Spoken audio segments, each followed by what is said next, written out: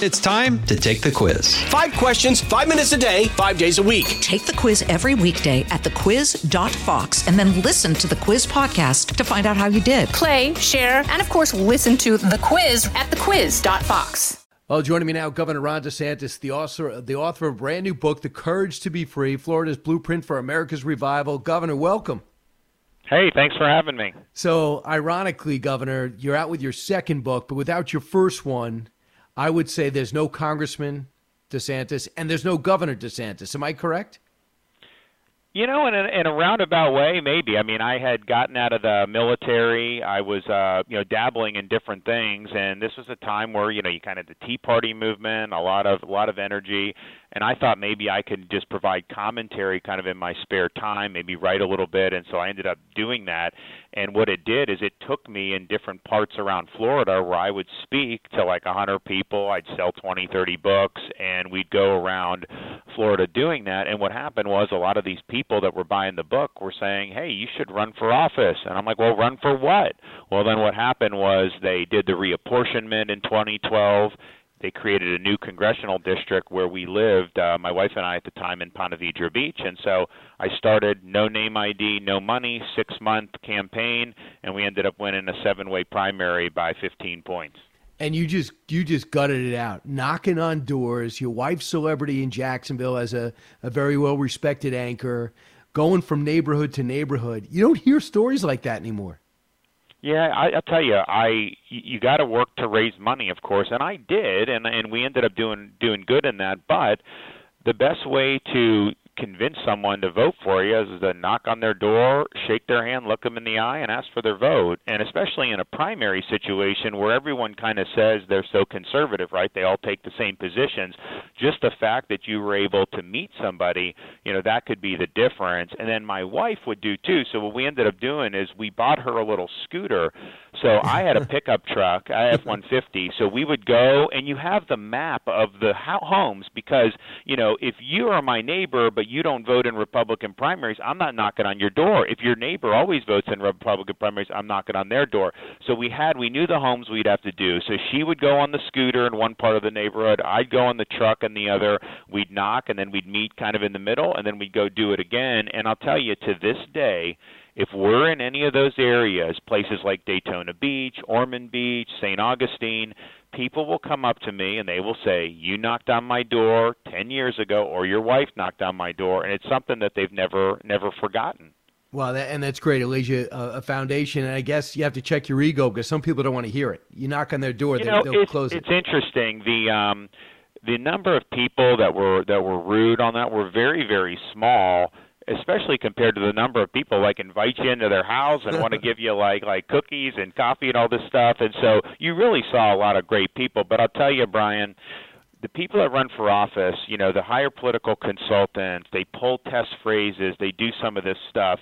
It's not the same as hearing it from the horse's mouth. When you actually hear voters tell you, what's bothering them, what their concerns are, what their aspirations are, it's much more powerful, it's much more useful than just reading some type of poll data or reading whatever, the local newspaper says is important to them. And that was something that I always remembered. And honestly, it was something that I always kept with me when I went to D.C. as a congressman, because one of the things they were concerned about is, all of our Republicans, they always say these good things, they get up there and then they change and they become part of the problem. And so, that was something that I took to heart.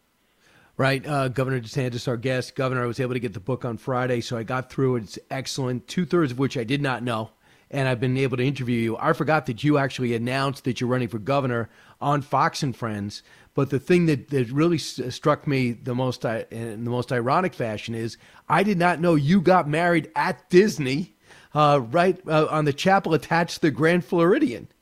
It's an ironic story. So I had gotten back from Iraq, having served. I popped the question to Casey, and anyone that knows Casey knows that was a no-brainer for me to do.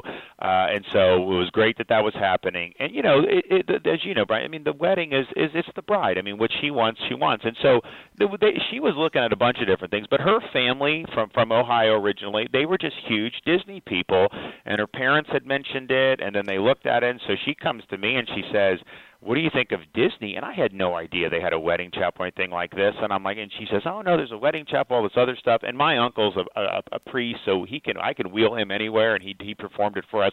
And I told her, I says, look, whatever you want. I was like, the only thing I'm putting my foot down on is no Mickey Mouse or any of those people at the wedding. Like, I just need and it was a traditional wedding. Gotcha. Very nice. And then we ended up going to we did the reception at Epcot. Now, what I didn't put in the book was so we did a cocktail reception outside in one of the Epcot areas, and then we did the full dinner, whatever, in I think it was the American Experience. We didn't know about rain, right? There was no rain all day. And we get out to the cocktail reception. Our guests are having a great time. They've been out there for 30, 45 minutes because we had been taking pictures. We get out there, Casey and me, newly married couple, within 5 minutes, the heavens parted, massive downpour for 10 minutes. It only rained 10 minutes, and then it stopped. Florida. But everyone had to go in. Casey got wet or whatever, and so that was kind of it. But, they say that if it rains, it's good luck, and so it ended up happening, and we did. But we always look back and just say, I mean, literally, if the rain would have held off another 10, 15 minutes, we would have been fine. Little did we ever imagine that when we got married there, that somehow we would be tussling with them in politics of all things, because we weren't thinking about politics at all. Second of all, why would you have anything with Disney? I mean, they were like the all-American company, and so it's just ironic how things work out. And when this started to happen, my wife and I just started laughing at each other because of our history. And then, of course, I get to that part in the book when you get married there. But then, of course, in the news now is what's included in there that we did not know. Bob Chapek called you when everything started coming out with your bill, parental rights bill, and people trying to smear it by calling it the "Don't Say Gay" bill. And he said, before coming out, Chapek called you and said pressure is building like he's never seen before like this. And one of the reasons is that the new CEO and former CEO, Bob Iger, came out against it, saying it would make vulnerable LGBTQ people, put them in jeopardy. And the pressure began to build amongst its employees, many of which headquartered in California. I did not know that. Yeah, so he and honestly, I think I always liked him. So I got no beef with him personally. He was a solid guy. We worked together during COVID.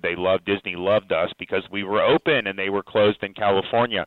So I actually had a good relationship with the company, and we have a lot of the cast members are my supporters. I mean, these are people that voted me in 18 and 22.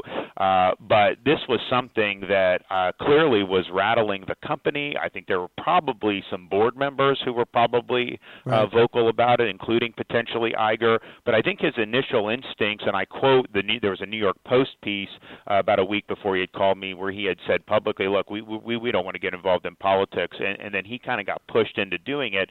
And, my advice to him was just like, look, and he did 48 hours, you said. Give it 48 hours. Yeah, because I was like, look, and he had problems with the bill. Some of his employees had problems with the bill. I explained it to him, and he got where I was coming from. But I told him, I was like, look, when I sign it, there'll be a little kerfluffle, but it'll blow over. And don't worry, you don't have to come out and make a big deal about it. But I think that they felt that they had no choice based on what was happening. But it was the wrong decision. And here's the thing: for these CEOs, when they're being pressured by the left, typically there's not a response from the right, and so their incentives are to genuflect for the left or to cave to the left. Now that's bad for two reasons. One is, if you do that, then you're basically painting a target on your back. They're going to come after you in the future because they know they get you. If you're able to just hold strong, yes, they may raise a kerfluffle for 48 hours, but then it'll blow over. They'll go on to the next one, and you're not going to be a good target. And then, of course, for the second reason it was bad is just because we in Florida were in a situation where they enjoyed incredibly special treatment that no other company or individual has ever enjoyed in the history. They're their own country. They had their own government, and then I actually just signed the law to formally strip them of their own government. But they had their own government. They were treated so much better than SeaWorld, Universal, and any other individual or company in Florida. And it's like, okay, you've been put on this pedestal.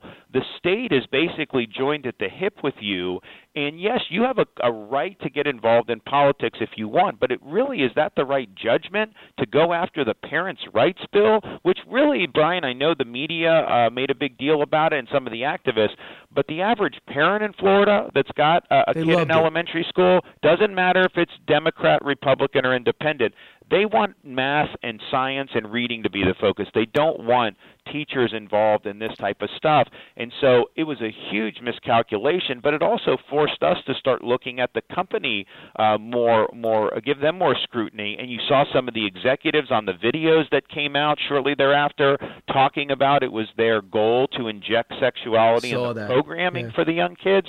And so here I am sitting there, yes, the governor of Florida, but also a dad. You know, I've got a 6, a 4, and a 2-year-old. And when I was growing up, we didn't have to worry about Disney. That was a place that you wanted your kids to go, or the programming you wanted to watch. And so we all felt, I think, not just me, but the people in the legislature, like, we can't have this special arrangement with a company that's going in that direction. And so, that led to kind of where we are today. Right. A couple of things. Has Bob Iger reached out and tried to undo this and fix it? I haven't talked to him, and here's the thing: like the self-governing, that's done. They're not getting that back. They're doesn't matter who calls. Yeah, it doesn't matter. I mean, and because here's the thing, Brian, it is unjustifiable at this point. I mean, it's one thing they did it in the 60s. It was still a sweetheart deal, but there was nobody else there at the time. It was barren land. Now you've got all this activity. You've got other businesses, and it should be a level playing field. But I think really what they just need to do is go back to Walt's vision, make sure it's family-friendly. Don't hijack your programming to try to impose a woke agenda. Gotcha. Ultimately, that's not good for our country or society, but it's also not good for your bottom line.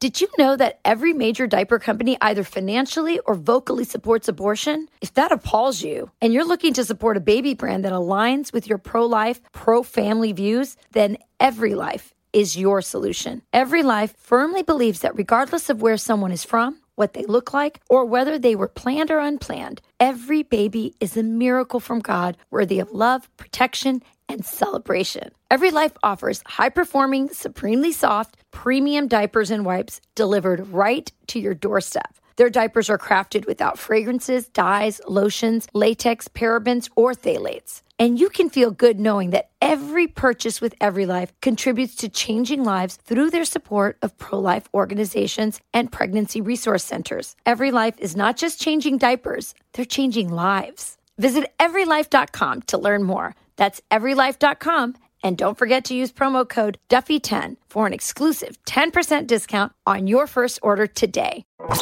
Out of the gates and ready to go. Hey, it's Hutton and Withrow. Hot Mike is here on the Outkick Network. We've got your afternoon covered with the latest sports discussion, and it's available wherever you find your audio. Daily analysis and news. He is hot. I am Mike. Actually, my name is Chad.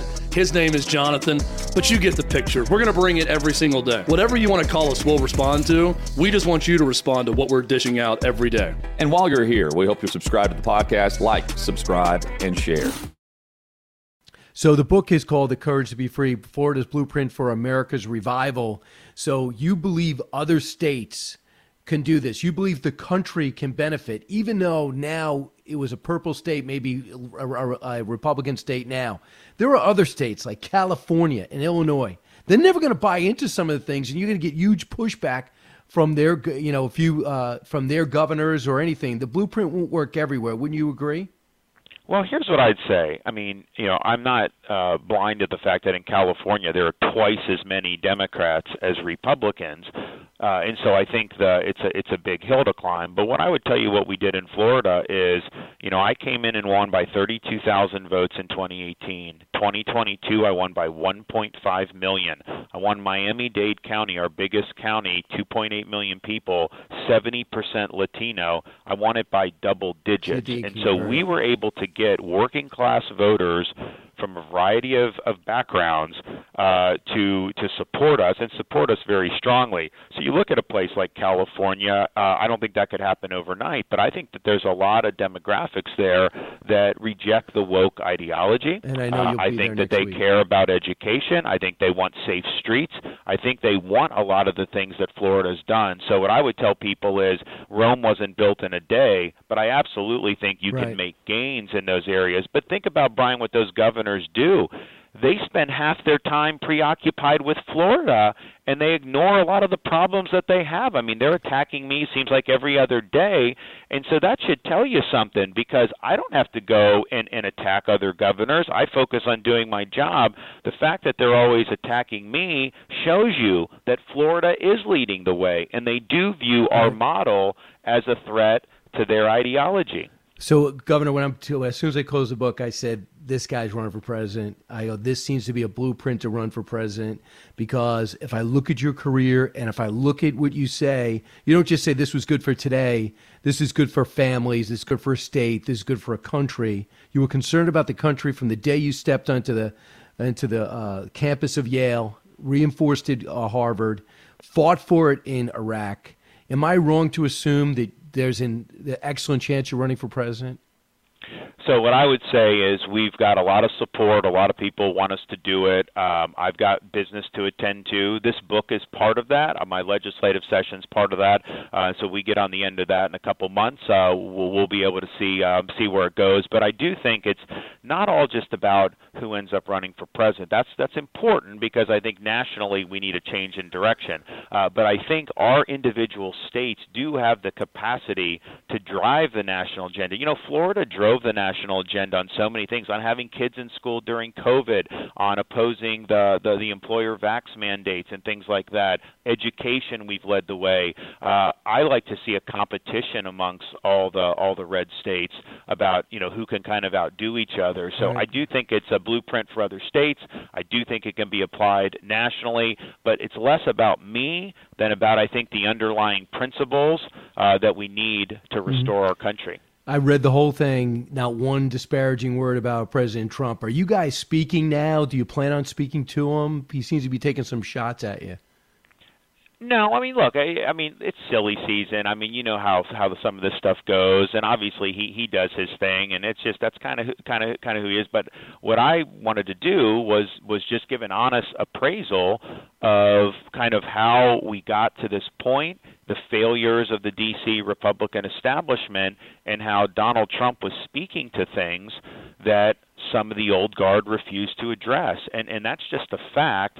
And, you know, he can say, you know, what he wants about me. I'll always give him credit for the things that he did that were positive, and I'm appreciative of a lot of the things that he did. Doesn't mean I, you know, agree with everything that he's doing lately or whatever, but ultimately it's about delivering for the people you represent and delivering for the country. So I wasn't really into kind of trying to, you know, throw pot shots at anybody. My thing was just kind of explaining, you know, my approach to leadership, the issues we've tackled in Florida, and how we've been able to, you know, see really unprecedented success for our state.